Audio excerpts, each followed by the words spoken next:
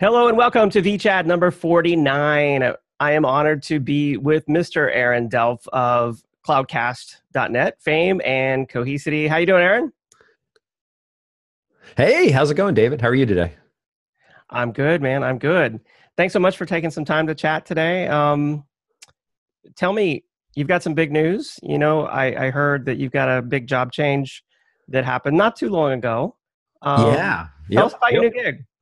Yeah. So I joined Cohesity recently. I left SolidFire after a really good run, and SolidFire, of course, acquired by NetApp, and then decided I did that, and then helped launch the NetApp HCI product, and then left and went over to Cohesity.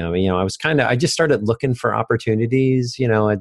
As I was kind of coming up on that, 4 years with SolidFire, and kind of had figured, okay, I just kind of got that itch to go do, the startup thing again. And for those that haven't done it, startups they're a double-edged sword at times. They are a great run if you get a great run, and they are heartaches and misery if you don't. And but no matter what, it's the joining a company when they're getting ready to grow and scale. That tends to be when I join. There's all these different stages, and you can kind of go and figure out what kind of person you are and what personality you are and when to join a startup. But I tend to be that, okay, we're early on, got a good product, and we need to scale.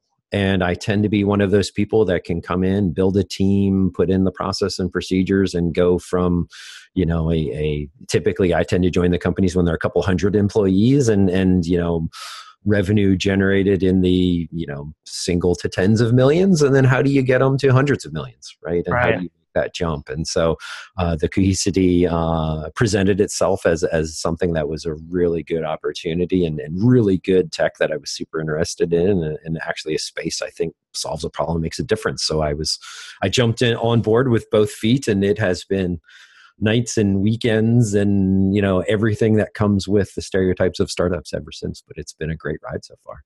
Cool. Yeah, I think that's smart. You don't want to get in with a startup where you're like in charge of technical marketing and human resources and bookkeeping too. You want to get in at a point where you have some momentum and you can really make a difference, and you're not just, you can focus on something.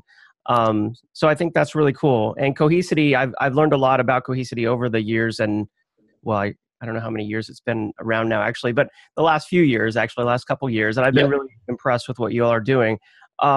So tell me, when you talk to customers about Cohesity, and I should point out, we're going to get to the podcasting and CloudCast stuff here in just a minute for everyone listening. We're not going to just talk about Cohesity, but when you talk to customers about Cohesity, what are kind of some of the use cases? Where do they get excited about? Yeah. So the most interesting thing, and this was the thing for me that really kind of, made the light bulb go off, is, we all come from the virtualization space, right? So I'm assuming the audience here is a lot of virtualization folks, and we all kind of grew up together in this community. And what's really interesting is, yes, okay, virtualization was really cool. We all kind of got on board, and we all drank the Kool-Aid, and we've all kind of ridden these waves. And that's something we can talk about when we get to the podcast portion too. There's always all these different waves. But one thing that has fundamentally stayed a problem and an issue is backup and large amounts of data, and ingestion of large amounts of data, and then analytics into that data. Like, how do you take everything in the data center, put it in one place, and then find that needle in the haystack? Right. And so for me, Cohesity, the two big reasons I joined is there was two big problems it solved. Number one is that the analytics and finding that needle in the haystack and making sense of all of that data, bringing order to all of that data. That was one. And the second one, for the virtualization folks, to get a little geeky for a second, is something we call instant mass restore. Instant mass restore, think of it as an application domain, a set of VMs, 10 VMs, 50 VMs, whatever we want, auto-protecting them, and then being able to roll them back to a point in time instantly. So take 10 VMs and, ransomware attack happens, bad patch Tuesday happens, something like that. How do you take all of that and say, okay, I want to roll it back to last Wednesday, click, right? Yeah. And have it become pretty close to instantly available and rolled back like that. And that for me was folks on the, can recognize this. It was my vMotion moment. It was that first time you ever saw a live demo of vMotion and you went, oh, wow, that's really cool. Like the Instant Mass Restore for us is my equivalent of a vMotion moment for us to be able to. It's really, really powerful technology that when virtualization admins in particular see that, they go, yep, I like that. Yeah. Yeah, that's awesome. I mean, going back to my kind of data center days, I mean, you always had the SAN, which you put your production data on and spent a fortune on. But then you started moving everything else to the SAN, and then the SAN developed this kind of overwhelming, data problem. Didn't have enough performance, didn't have enough capacity, and I think a lot of companies still struggle with that. And to me, Cohesity solves that problem by protecting the data, offloading the data, making the data searchable, analytics, all that kind of stuff. And I know for virtualization admins, specifically Cohesity makes restores possible that otherwise would be extremely painful. Like, isn't there like vCenter, some sort of? That's right. Yeah, we actually have you'll have to. I don't have any links handy, but maybe we can kind of dig them up. But we actually did, and actually it was started over one of our SEs over in Europe. Started it. It was the your vCenter is down now. What? Yeah. And how do you not just protect the environment, your VMs, but how do you protect, your vCenter just turned into a big smoking crater? How do you get it back, and how do you get it back quickly? Right. And so it's a super interesting video and presentation that again is, how do we add value to the virtualization community? Yeah. And I saw you can even do that for VMware Cloud on AWS with Cohesity. Yes. Some very cool stuff there. So tell me about this team that you're building at Cohesity. You got any openings? Yeah. So, it's interesting. So the title is, I run a set of teams, if you will, called Technical Solutions Marketing, and little bit of everything. So, my background has always been solutions, background of solutions and converged infrastructure, solutions back working for a reseller in the, when the stacks weren't even converged infrastructure. It was like, hey, go buy some Dell servers, a NetApp SAN, and some VMware, and put it all together, right? And E+, that's what I meant. Yes, you worked at E+. Yes, it was E+ technology way back in the day, and typically with some Linksys or HP switches, right? Like right. The combinations you see would just boggle your mind. But you start to get that solutions hat developed with that kind of experience of everything is a jigsaw puzzle, right? Like at the end of the end, you need solutions and you need an application and you want to solve the problems for the business, but the infrastructure is nothing more than jigsaw puzzle pieces, and do they fit together or do they not? And that's something that has been my career and my passion, and in starting these teams and kind of building them up is what I really like to do. And so we have a number of teams and a number of openings that is exactly that. It's technical marketing, it's competitive, it is, field architect kind of roles that are both inward facing in the labs, like go design those solutions and then go evangelize and talk and enable other folks to then learn about that and scale it as well. So yeah, that's kind of the mission and the goal of the team right now. Awesome. And I know. Yeah, and I'm hiring. I can't keep up with my hiring right now. We're kind of in a hyper growth stage. Again, startups are fun, but they're also, I was up till very late last night just working on a hiring plan and trying to get Rex open fast enough. So it's definitely an interesting time to be in the industry. Wow. And I understand Cohesity just opened a new Raleigh, North Carolina office, which is growing.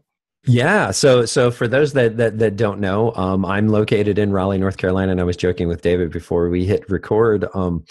I haven't worked in an office actually since my E+ days here in Raleigh. So it's been over 10 years. And so it's kind of weird having an office here in town. I'm used to managing remote teams and I'm used to getting on planes a lot, but it's nice to have an office again. It's nice to have a desk with my name on it. And, if it's a maybe not so much a snow day, but a teacher work day here with the kids in the house, our house in the neighborhood tends to be the house where everyone congregates to. And you can see I just moved. There's boxes back here and I've got a sheet over the window because I don't have any blinds up yet. But we tend to have that house. And And, I would actually have to go work in a Starbucks for the day, or go, to a Panera for the day, because there was nowhere for me to go. And to have that home that I can go and just work in sometimes is actually really nice. And again, this employee 12, I think, in the office, and we're supposed to probably do somewhere in the neighborhood of somewhere between 60 to 100 by the end of the year. So hiring, a lot of teams, not just my team there, but a lot of other teams as well in the Raleigh office. Great. Well, I'll put a link in the show notes to Cohesity's career page. I bet there's a lot of IT professionals out there who would be excited to go work at a startup, work on a growing team. So that's cool. Yeah, absolutely. Yeah, and just put in there when you apply, tell them you saw it with David and Aaron. Okay. All right. Cool. So moving from Cohesity, I know we've got about 10 minutes left in the show. I wanted to talk to you about your podcast, the CloudCast.net. How long has it been going on? I noticed you're up to 344 episodes. Yeah, that number is starting to boggle my mind as well. So for those that aren't familiar with it, we've been doing the podcast for about 7 years now. It's Brian Gracely and myself. And we started it because we had some jobs at the time we were, in the convergent infrastructure space, but we saw this thing called the cloud, kind of air quotes, the cloud, right? And so depending on what the definition was. And so we had people talking public cloud, people talking private cloud, people talking, back in the day, this was CloudStack, OpenStack, Eucalyptus, which is a, way throwback. And then even hardware companies like Nebula and all these, it was a great time to have a podcast where we talked about emerging startups in the cloud space. But and then you kind of ride those technology waves, because our goal was we wanted to learn. Being in Raleigh, we're not in Silicon Valley. We wanted to learn, and we wanted to share that information out with the community. And it was nice that the community was nice enough we would reach out to folks and say, look, we don't work in this space. We don't know that much about this space. Teach us. Yeah. And they did. And that kind of grew, and we're to the point now where it's 7 years, almost 350 episodes, and the total downloads in the millions at this point. Top 100 typically in technology podcasts on iTunes. And it's been a really, really fun ride. And we kind of rode the cloud wave, and we rode DevOps, and then we rode containers, and we rode serverless. And so we've, whatever is new and interesting and fun for us, or, we're trying to always be learning and always be sharing. That's awesome. I mean, the vChat here, we've been going 8 years now, and this is episode 49. So I hugely applaud your discipline to crank out episodes. And also to stay on the bleeding edge kind of technology. I mean, you said you rode the different waves. I mean, I feel like the cloud wave it's not like it's over. There's still so much, to talk about. Yep. But think about this too. So it's and maybe, and this is something maybe we just stumbled on, but as these waves mature, then think of it like you've got a bunch of startups, and just like any startup, you have a certain set of winners, you have a certain set of losers, you have a certain set of ones that get acquired. That ecosystem kind of stabilizes, right? And what happens is when it stabilizes, AWS doesn't always want to talk to us. Microsoft doesn't always want to talk. Now, don't get me wrong, that we've had guests on the show, but you can't have a podcast about cloud computing because there's just not that many guests left. Yeah, that's true. And it's fun to talk to the emerging folks because they're hungry. They're trying to solve problems, and they're willing to talk to anyone. And so it's easy for us to get guests, and it's interesting. So it was this nice natural intersection that developed over the years. Yeah, that's a great point. And I mean, looking at the topics on the shows, they're fascinating. I need to go and watch or listen to these. I mean, edge computing, artificial intelligence, really, really cool stuff. So, well, thank you. Yeah, if you're listening to this show and you haven't listened to the CloudCast, then you need to go check it out. So I want to get obviously you've been doing this a long time. You've been very successful at it. So I want to get some podcasting tips from you, if you don't mind. So yeah, how frequently do you record? Like, when do you record? What works well? So a couple different tips. First of all, publish consistently. That I would say that's the number one thing. Is we tend to, and we learned this lesson through the stats of, okay, we publish. It's a weekly podcast. We try and publish it every Thursday to Friday. So that we try and keep the time down to 20, 30 minutes, keep it interesting so people don't lose focus these days. And so it's the length of a run, the length of a commute, the length of mowing grass. We try and get it out before the weekend so people can consume it over the weekend. But how do you stay consistent? That was the hardest thing. For us, a couple different things. We keep the editing to a minimum. We do, unless Skype messes up or somebody says something they shouldn't, and we edit it out, or something big happens, we publish as is. We don't fret over the audio quality. We don't fret over ums and ahs. And sometimes our viewers let us know, hey, there's a lot of ums in that episode, and we're like, yeah, there was, but you know what? It was free and it was on time. Right. And we try to be better in the live recording of it, but we're not taking it out in post. We just don't. And so for us, we can now do the research, hit record, talk to a guest, and then publish it within about 30 minutes of stopping publishing. Wow. And so we have a very consistent workflow. It's documented. We have it down to go to this, click this, go to this, click this, upload this here, go. And that way, and then that's the other thing is, you'll notice like sometimes Brian's on, sometimes I'm on. Here lately because of the new job, Brian's been on more than me. Sometimes we're on together. We don't require each other to be on the show. We are completely replaceable. And we've designed it that way so that our workflow, our publishing, anyone can record, anyone can publish, anyone can do the research. So that way it allows us to stay consistent. And so we've just done everything we can to make it as frictionless as possible over the years. And it's a lot of lessons learned. Don't get me wrong. The first episodes, probably 4 or 5 hours of research and then recording it. And then we did take out ums and ahs and fret it over audio quality. And it was 4 or 5 hours. And it would take us like 3 weeks to publish a show because you're like, you know what? We're being too fussy. Unless somebody really, really complains or it's, just unlistenable, we're just going to push it out the door. And it's the way we can stay consistent. Yeah. I think that's very, very smart. These podcasts aren't meant to be viewed by millions on Netflix in 4K quality, Right. Exactly. And what we found too is, to a limit, don't get me wrong, there is limits, but to a limit, listeners will excuse a certain amount of audio quality for good content. Right. Now, there is a limit to that because there is getting to be more and more podcasts and there is more and more competition where, like for instance, I decided to go look into some marketing podcasts recently. And I was like, okay, I'm going to go see what's out there for marketing podcasts. And I downloaded, 5 or 10 of them. First thing I did is my first barrier was, okay, did they sound interesting and did they have good content? But then my next barrier was the quality of them. And I was like, okay, yeah, these two seem pretty good, but this one's a lot better audio quality. So then I deleted the other one. Right? So like, how do you make it to the top of people's playlists is something that's constantly in mind. And these days, the audio quality does matter. And that's why, we've got them, we invested in good mics and try and do everything we can to make the recording sound good the first time so that we don't have to clean as much up in post-production.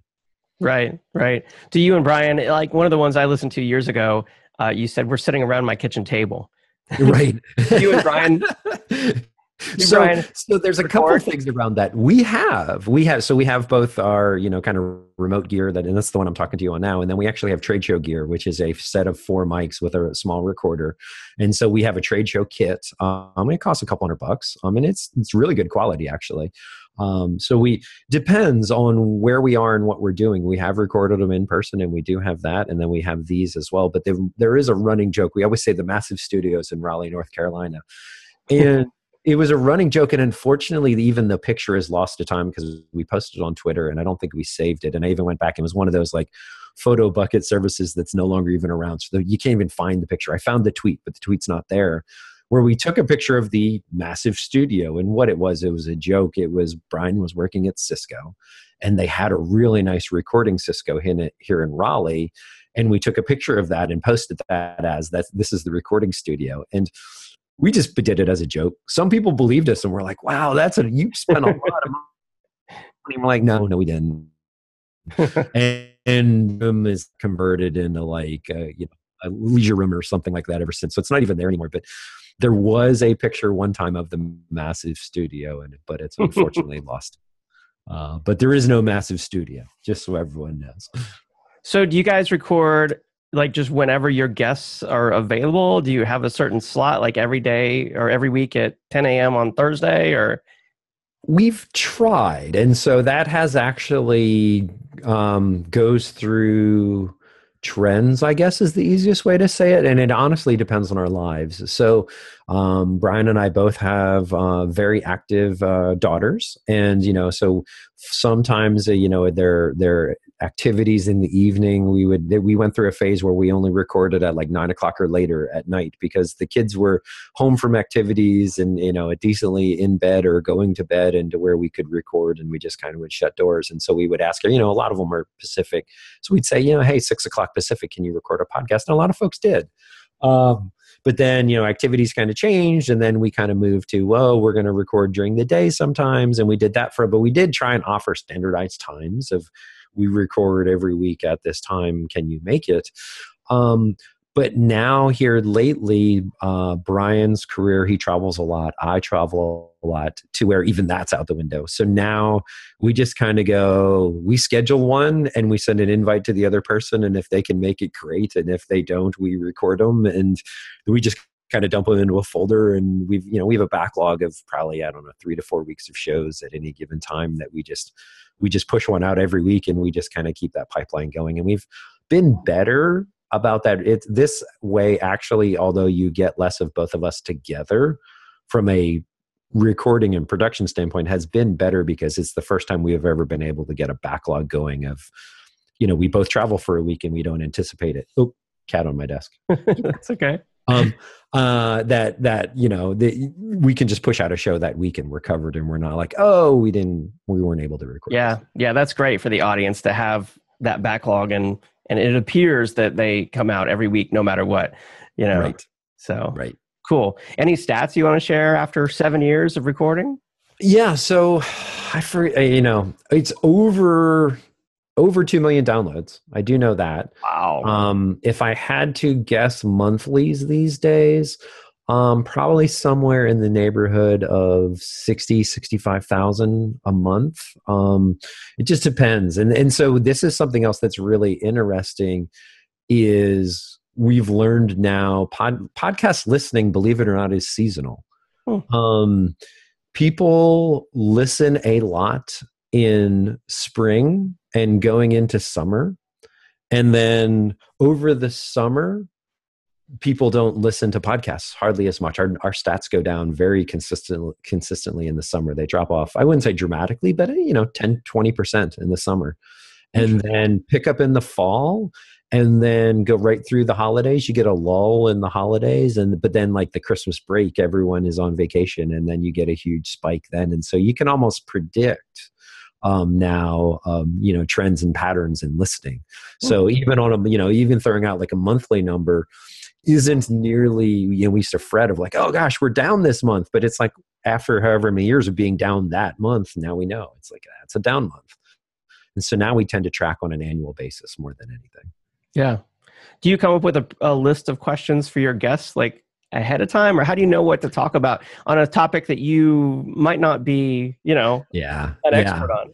We've been decently, so we do a good bit of research, and actually that's something I would say for us personally, I actually really enjoy, because it forces me to go learn just a little bit about everything, IoT, edge computing, cryptocurrencies, whatever you name it. We have to go figure out what is the space, what is the guest or that company been talking about.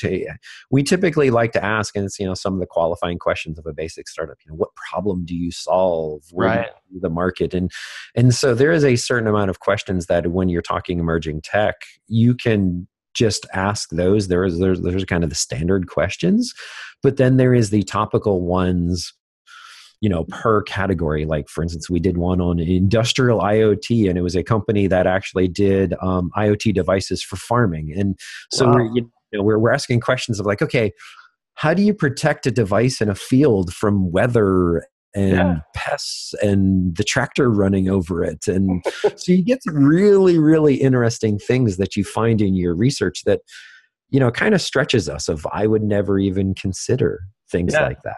And it allows us to really, I enjoy that portion of it. I love the collecting data portion of any podcast without a doubt. Awesome. Well, I think we're about wrapping up our time here, but I need to do some listening, obviously, to the CloudCast. And I want to thank you for being on the show, and thank Cohesity. I know Cohesity is going to be presenting on the event that I'm moderating this Thursday, the Storage Megacast. And you were on the Megacast recently, so thank you. Enjoyed that. I want to say I think it was last month, March. Yeah. I don't know. It's all running together at this point. Yes, I was on. It was great. I had a fantastic time, and I certainly encourage everyone to listen. Good. And, great tips on the podcast. I need to follow some of these myself. And thanks for being on it. Where should people contact you, Aaron? The easiest way is through Twitter, especially, I have DMs open with all the hiring I'm doing. So it's just at my name, at Aaron Delp, AARONDELP. Okay. This way. And for the CloudCast, you can just kind of Google CloudCast these days, but it's cloudcast.net and at the CloudCast net on Twitter as well. Awesome. Well, thanks for being on, Aaron. Absolutely. Thank you, David. Take care, buddy.